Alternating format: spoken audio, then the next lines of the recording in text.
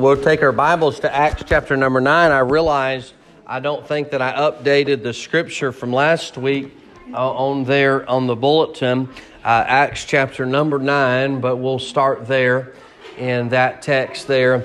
And a good group of kids this morning. Amen. Amen. We're gonna grab our scripture from Acts chapter number 9. If you have been here, whether you have or haven't been here, kind of just give you the background a little bit, just so we know where we're at. The apostle Paul used to be called Saul, and in the scripture his name is Saul. And in the beginning chapter of chapter number 9, he is knocked off his horse, and God saves him. He sends him into Damascus to speak to a man named Ananias.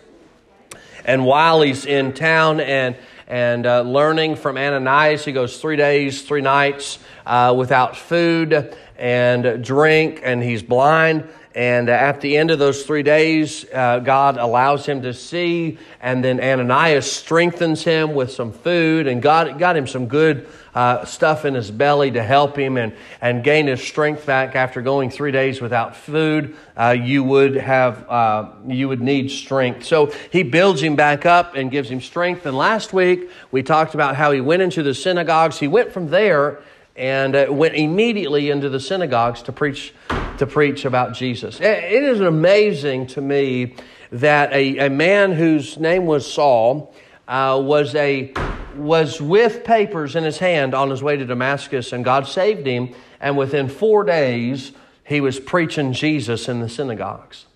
And that's honestly and truly, if you're real about this thing, that's what Jesus does when he saves you. It's an instant change. Jesus saves you, and the moment you pray and ask Christ to save you, you're done. It's a sealed deal. It's a done deal. It's not a gradual process, and salvation takes such and such. No, it happens immediately. Christ saved you. And that's exactly what took place for Saul. God saved him, and immediately he went right into the synagogues and started preaching. I think that I ought to encourage us to get busy for God.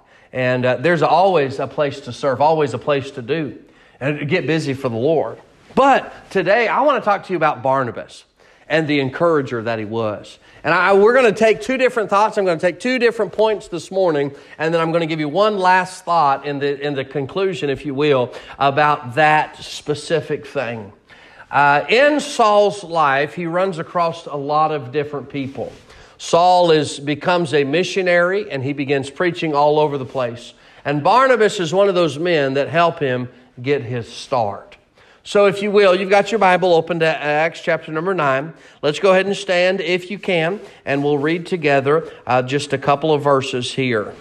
In verse number 22 is the very verses that we concluded with last week, where he strengthened. The Bible says in verse number 22, "But Saul increased the more in strength and confounded the Jews which dwelt at Damascus," proving that this is very Christ. They understood that this was Christ because Saul had done a complete, total change. Verse 23. Now, immediately, watch what takes place. "And after that, many days were fulfilled that the Jews took counsel to kill him. And the disciples took him by night and let him down by the wall in a basket.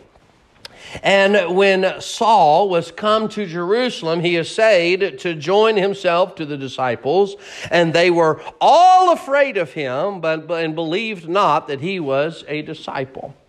But," I like that "but" in there, "but Barnabas took him and brought him to the apostles and declared unto them how he had seen the Lord in the way, and that he had spoken to him, and how he had preached boldly at Damascus in the name of Jesus. And he was going with them, coming in and going out at Jerusalem. And he spake boldly in the name of the Lord Jesus, and disputed against the Grecians, but they went about to slay him. Which when the brethren knew, they brought him down to Caesarea, and sent him forth to Tarshish."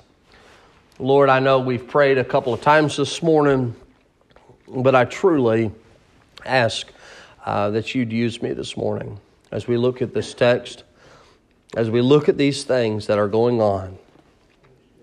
I pray, dear Lord, that you'd help us to be this type of Christian people. I love you, Jesus. And it's in your name we pray. Amen. Amen. Y'all may be seated. As we look at this text, I've got two simple thoughts. As we make our way into the message. So they're trying to kill him. The Jews immediately turn on him and start killing him. Can you imagine your good friends, your good buddies? I mean, I don't know. In my mind, this is how I picture it, okay? Yesterday, we're fishing. And we're catching fish together, and things are going good. And we leave that from fishing, and on the way home from fishing, I get saved. And the next day, my friends want to kill me. Because they didn't like what I made the decision about getting saved. Now, I say this, sometimes people may not agree with you and may not be on board with you when you get saved. You might have family that doesn't have, man, whatever. Yeah, you just do your own thing. I have family my parents, they won't talk to my parents because they got saved. What does that have to do with you talking to me? What does that have to do with us being friends? Look, what happened is Saul got saved and he got the Word of God and he went 3 days, 3 nights without food or water, spent some time with Jesus and spent some time with the disciple Ananias, and he got up and he was no longer blind and he went right into the synagogue of his friends, of people that he knew, and began to preach, and they wanted to kill him because they didn't like what he did, what he believes now. That Jesus rose from the dead. I didn't like it. And because of what took place of them trying to kill him, number one, we see in the message is the basket.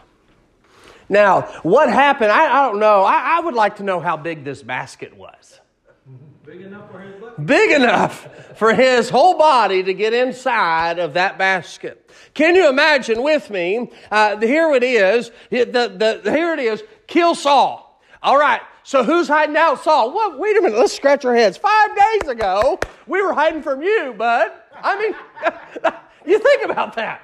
Just a few days ago, we're hiding from this guy, and now we're hiding him. Hey, Saul, come here. Come here. Look, let's get to the top of the wall. And back then, at that time period, just about all the cities had walls to protect them from people attacking the city. But here it is, these Christians all got together. You get a bunch of Christians together, normally you have a bunch of fighting going on. Well, I don't like this color, right? Or I don't like that color. You get a bunch of Christians picking out what color of carpet we have at church. We'd have a church split over it, you know. I've heard of things taking place like that. Or a potluck dinner. Yeah. Or a potluck dinner and ain't nobody bringing no food. But look, as you get this together and they're bringing these folks together and they're trying to, hey, let's get this idea together. How are we going to get Saul from inside the city limits outside without him going through the gate? And somebody pipes up and says, man, no, well, he can ride under the wagon when we go out. They say, what are you talking about? They get those mirrors under those wagons. We can't get him under there. And then someone else comes up with another idea, and another guy says, well, let's just put him in that basket. A basket? Are you crazy? We're going to put a 150-pound man in a basket and lower him over the wall? Forget you, man. We'll come back. And they make their way around the room. They come back to that guy that suggested the basket. I guess we're stuck with your idea then. And they get Saul and they wrap this rope on this basket and they get him up to the top of the rope, at top of the wall. In my mind, I feel like it took place when there was no light. There wasn't like a bunch of people outside. They had to do it secretively. They had to do it behind the backs of the Jews that wanted Saul dead. And so they all got this basket together and they put Saul in the basket and they lowered him down the wall. And as soon as his feet hit the ground, he took off running. Now, I see a couple different things with this basket. I see that all the Christians work together to put him in the basket. You know churches that preach just like us, that believe the King James Bible and believe in salvation by grace, by faith. Those churches, they're not our enemies. No. They should be our friends. Yeah. We ought to go together with these guys and say, hey, let's work together and work corporatively to do the work for the Lord. That's right. Now, our missionaries that we support back there on the back wall, and there's letters up there of each one that's representative. We don't support them all the money they get. We send them a few dollars. But another 50 or 60 other churches help support them to get them to the field. That's right. So that we can all work together so that we can accomplish the goal. But what's the goal? What's the goal of our church? To fill it up? The goal of our church to have good potlucks? The goal of our church is to make sure that the carpet's pretty and the music's nice and the air conditioning's good and we've got good padded pews. No, that's not the goal of the church. And though we do have nice things and we do have good carpet and we do have good padded pews and every once in a while there might be a good song that comes across the pulpit, but ultimately it's about reaching people with the gospel, and that's the goal of the church. And if we're not joining together to get a hold of that rope to let the basket down, it takes every one of us holding on to that rope. When they all got up there together, you think that one guy was like, I'm setting this one out. I don't want to get caught with that guy. I bet there was. Just like there'll be a few people that when the time comes to do some work or the time comes to give the gospel out, there'll be a few of you that won't go along with us. There will be. But then there'll be some of us. It's not going to take. How many people did it take to hold up that rope? 3 minimum. No levies. He wasn't a big man, so it wouldn't have took too many. There had to be more than one. The answer's all of them. Now, me, it took All of them is holding on. football. For you, it would have taken the football team? Oh, Brother Alfred, come on. What I'm just trying to get us to see is that it wasn't a one-man job. It wasn't a one-man job up there with the basket and tying it off and getting Saul in the basket and lowering him over the wall and getting him on his way. It was a whole corporation group to get together. And it was going to take all of us to work together to get the gospel out. One individual holding on to the rope and getting that basket over the wall, that don't work out very good. It don't work out very good for the person in the basket. How abrupt would that stop be? It would have been for Saul if it would have just been one guy hanging, one little gal hanging up there on the wall, with the rope. It could have possibly happened, no doubt. But it worked a lot better when everybody was working together. It's just like the church. We can't all, how many it takes? It takes all of us. Well, we can't be pulling against each other. We ought to be pulling the same way. When they let him down in that basket, they all worked together and let him down. So he couldn't run. So he could run. So he didn't have to hit the ground terribly. But that basket is important. I look at that basket as being the gospel. Realizing that when they let Saul over the wall, they released a missionary. If Saul does in the next few chapters, he begins to preach the gospel all over the world. But had they not let him down in a basket, it could have possibly never taken place. Well, that's not my idea. I'm not going along with it. But in church, so many times we've got this guy over here and this guy over here, and I ain't going to compromise. I ain't doing that. I ain't going there. I ain't going to say that. I ain't going to give that. I ain't going to do that because that's not my idea.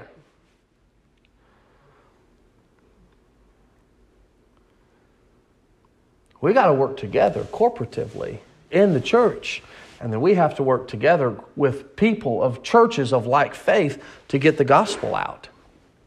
Look, every church is not a church of like faith. You know that? There's churches out there that preach that Jesus is not the way to heaven. You've got to be baptized, and you've got to do this, and you've got to add on, and you've got to speak in tongues, and you've got to add on to your salvation. Look, hon, there ain't nothing but Jesus. And that's a church of like faith, is someone who believes that Jesus is the only way to heaven. A church of like faith is someone who believes in this book. This is the infallible, undeniable Word of God. There's nothing more and nothing less. This is God's book. This is God's book. Churches that believe just like us, hey, we ought to be able to cooperate with them to get the gospel out. Not only do I see that this basket, I see the basket, but then I also, number two, I see Barnabas. See, Barnabas played a very important part in Saul's life.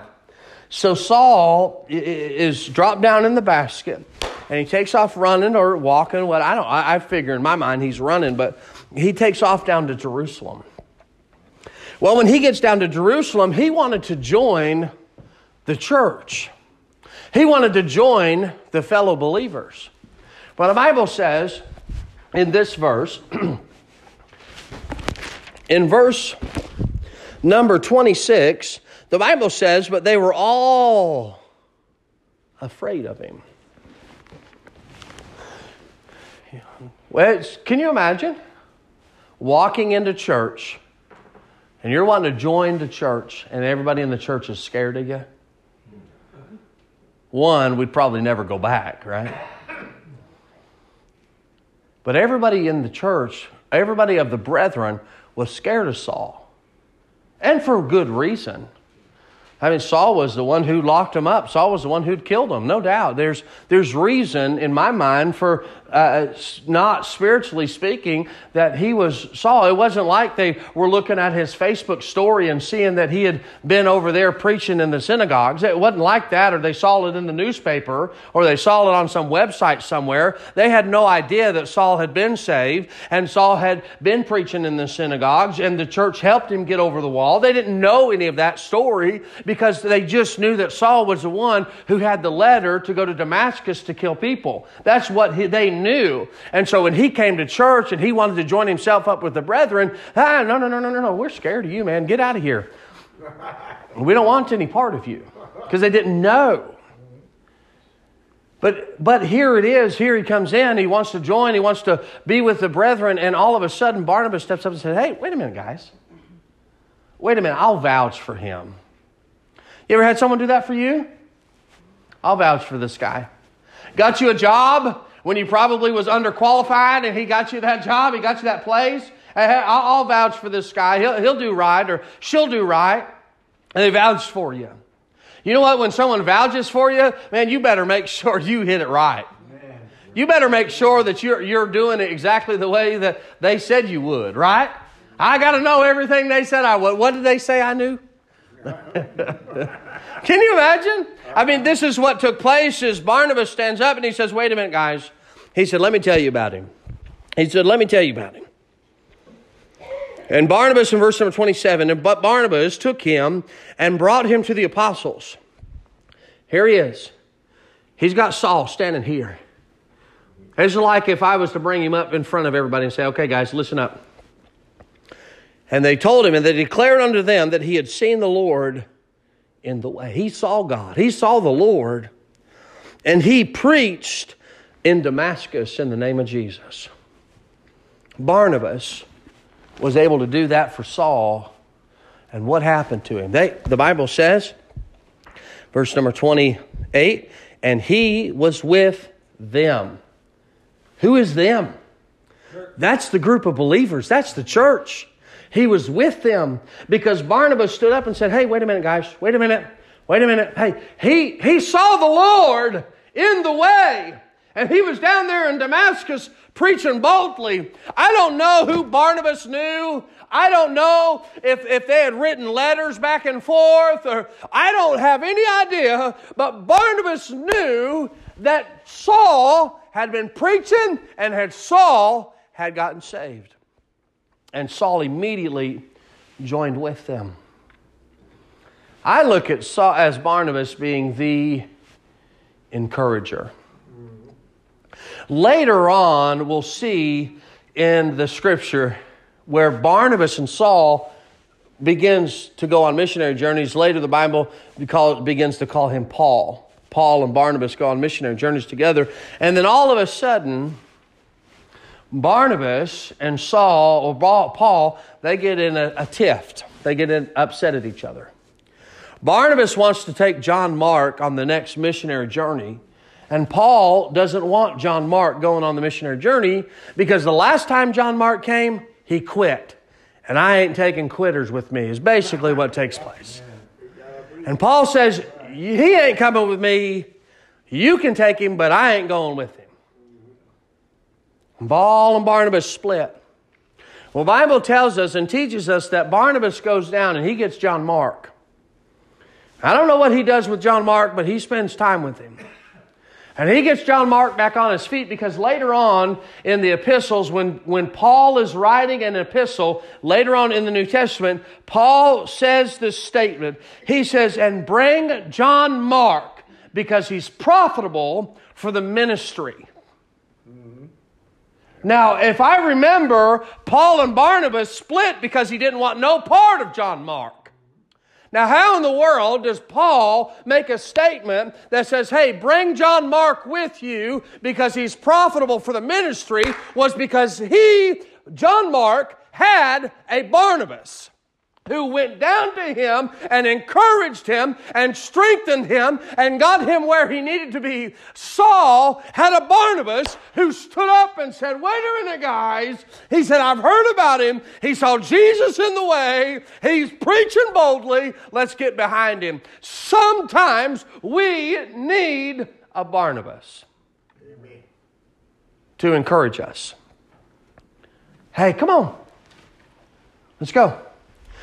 But let me tell you this. Not only do we need, sometimes I need a Barnabas, but sometimes I need to be a Barnabas. I've always heard, well, when someone's down, you kick them even harder, right? Amen. That's not what you do, Brother Alex, is it? That's not what you've heard? No. Brother Alex, what I've heard is that that's not what you're supposed to do. And if someone's down and someone's discouraged and someone's disheartened, do you know what they need? They don't need somebody in there kicking dirt in their face. Amen. They need a Barnabas to come beside them and say, hey, let me encourage you. Let's trust in the Lord. Let's rely on Him. Let me be an encouragement to you. So can I tell you this morning is that as Christians, we need to be encouraging each other and strengthening each other. And that's why we have church and that's why we gather together, is so that when we leave here, we're encouraged, we're strengthened, and we're ready to go. Amen. Amen. That's why I'm not going to preach politics in the pulpit. That's why I'm not going to preach certain things in the pulpit, because we don't need to be drugged down. It's already enough. We already deal with enough negative out there in the world. We need positive. And we need to be encouraged when we come to the house of God. That's right. That's right. You live all week listening to negative and negative and negative. You listen to any news source. I don't care who they are, Fox News or not. It's negative. Right. It's negative. When we come to God's house, we don't need to hear the negative. There's enough of the negative. We know judgment's coming.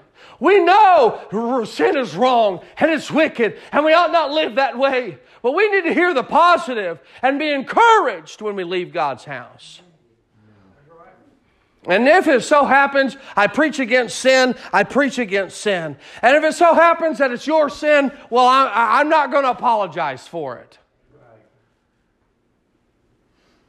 But I want you to know I've got your back. And I want to encourage you.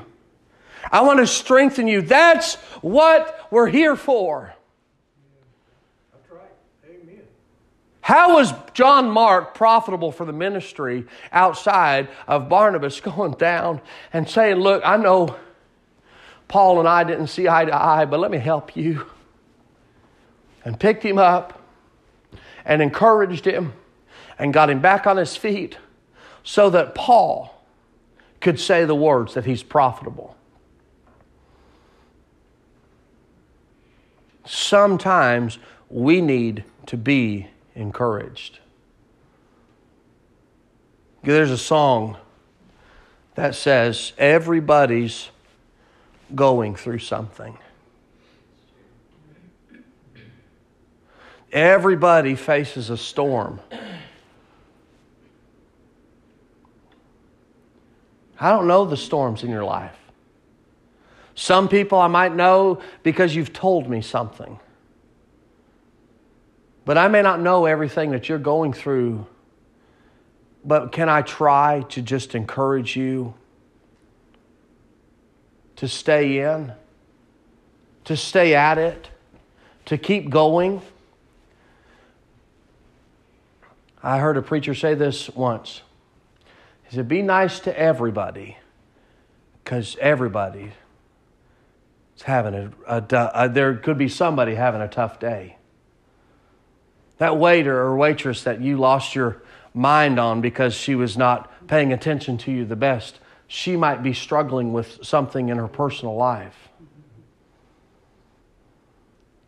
Or that Christian that barely makes it to church on time, man, I wish that they would, whatever. Maybe they might be struggling too. Yeah. Look at the way they're dressed, right? Mm-hmm. Look, did you see how she came to church today? Or he came to church today? Everybody's going through something. Let's be Barnabas. Let's have a church full of people that just simply want to encourage each other. I'm not a Debbie Downer. I'm not going to be. Tough times, absolutely. You'll go through them. If you're not going through them now, you'll go through them.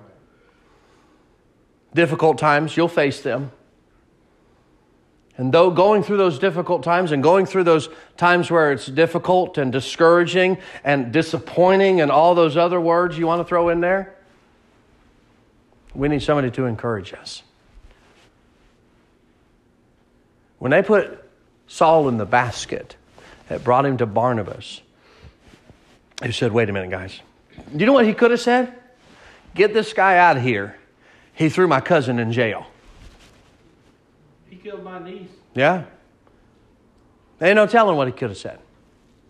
But he stood up and said, no. Hey, I heard him. I heard he got saved. Not only did I hear that he got saved, but I heard that he was down there preaching in Damascus. So one, I tell you this, and I'm done. Let's be an encouragement to other people. Let's be an encouragement to other people. Who do you know personally that's going through a tough time in their life right now? What can you do to be an encouragement to them? Even a simple little note that says, I care.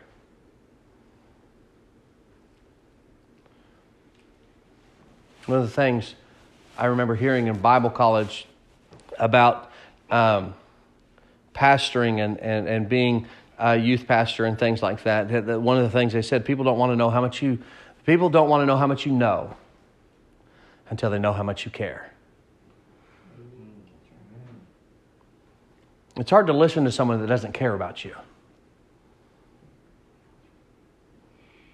Who are you caring for? Who do you encourage? Even a simple little text or a phone call can be an encouragement to somebody.